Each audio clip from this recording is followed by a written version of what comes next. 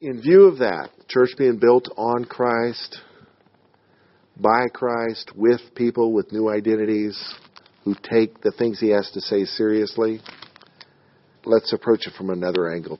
The mission of Generations Church of Granbury is to know God and to make him known to this generation and beyond in real time. There's 3 passages of Scripture there from Jeremiah. Jeremiah prophesied in 3 different places that God's people would know him. They wouldn't know about him, but they would know him. Daniel prophesied that people who know their God will be strong and do exploits. So knowing him is a privilege of his people. In John 17, Jesus is praying before going to the cross. And his prayer included these words, "This is eternal life, that they may know you, the only true God, and Jesus Christ, whom you have sent." So eternal life is all about knowing God. 1 John 5:20, we know that the Son of God has come and has given us an understanding that we may know him who is true. And we are in him who is true, in his Son Jesus Christ. This is the true God and eternal life. So knowing God is important, and I believe making him known, helping other people to know him, is important. The 2 great commandments connect to this. To love God with all our heart, soul, mind, and strength, that's knowing God. And making him known is to love your neighbor as yourself. Loving others with the love that you've received. As I have loved you, love one another. All right, number 2, we have a mission statement, a vision statement, a purpose statement. The vision of Generations Church is to continue the ministry of Jesus by equipping his followers to minister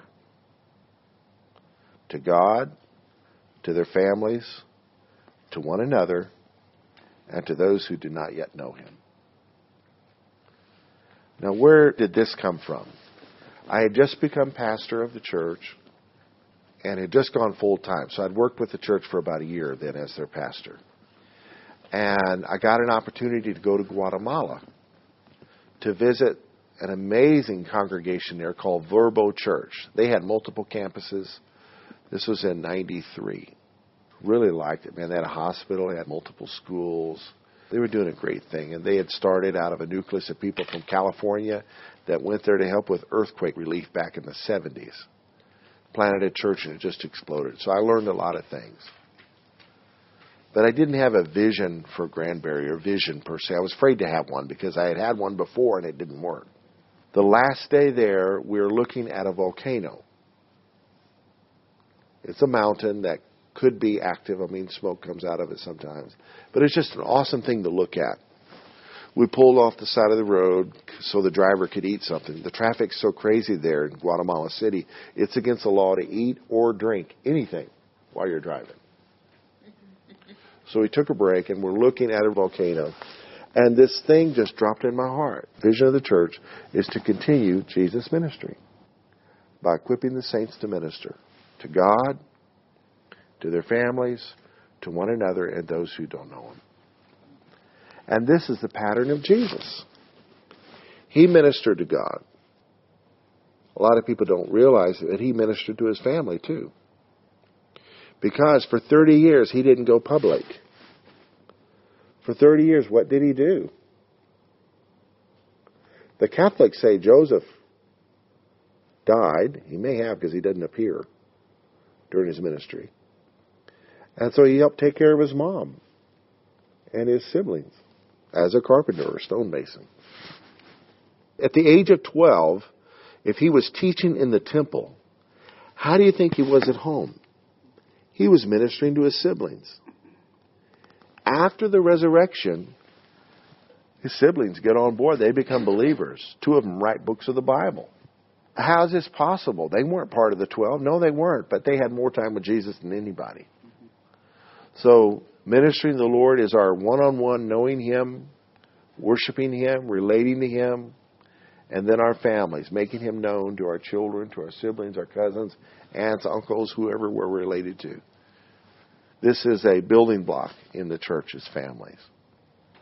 And then ministering to one another, people that we're not related to naturally, but only spiritually. Strengthening one another. Encouraging one another. The Bible's full of dozens of one another scriptures. Lay down your life for one another. Bear with one another. Have mercy on one another. Forgive one another. Strengthen one another. Give to one another. Be generous with one another. Help one another. So this is ministering to others. To minister is to help or to serve or to bless. It leaves one more step. That's people that don't know Him. Jesus ministered to His followers, and He ministered to people that weren't His followers.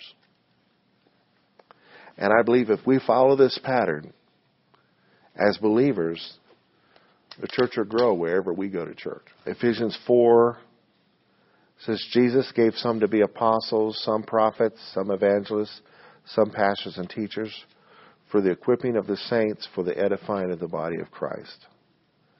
I believe in what I call the sevenfold ministry. 7 ministers are in there. There's Jesus. There's apostles, prophets, evangelists, pastors, and teachers. And there's the saints.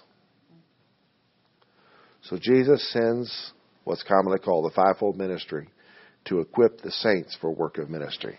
So what does a prophet do to equip the saints for ministry? He equips the saints to be a prophetic people. What does a pastor do? He equips the saints to be more pastoral. Equips us for our ministries, for the building up of the body of Christ. This is something Jesus began, and it continues. So church is not about seating capacity. It's about its equipping capacity and ministering capacity and sending capacity.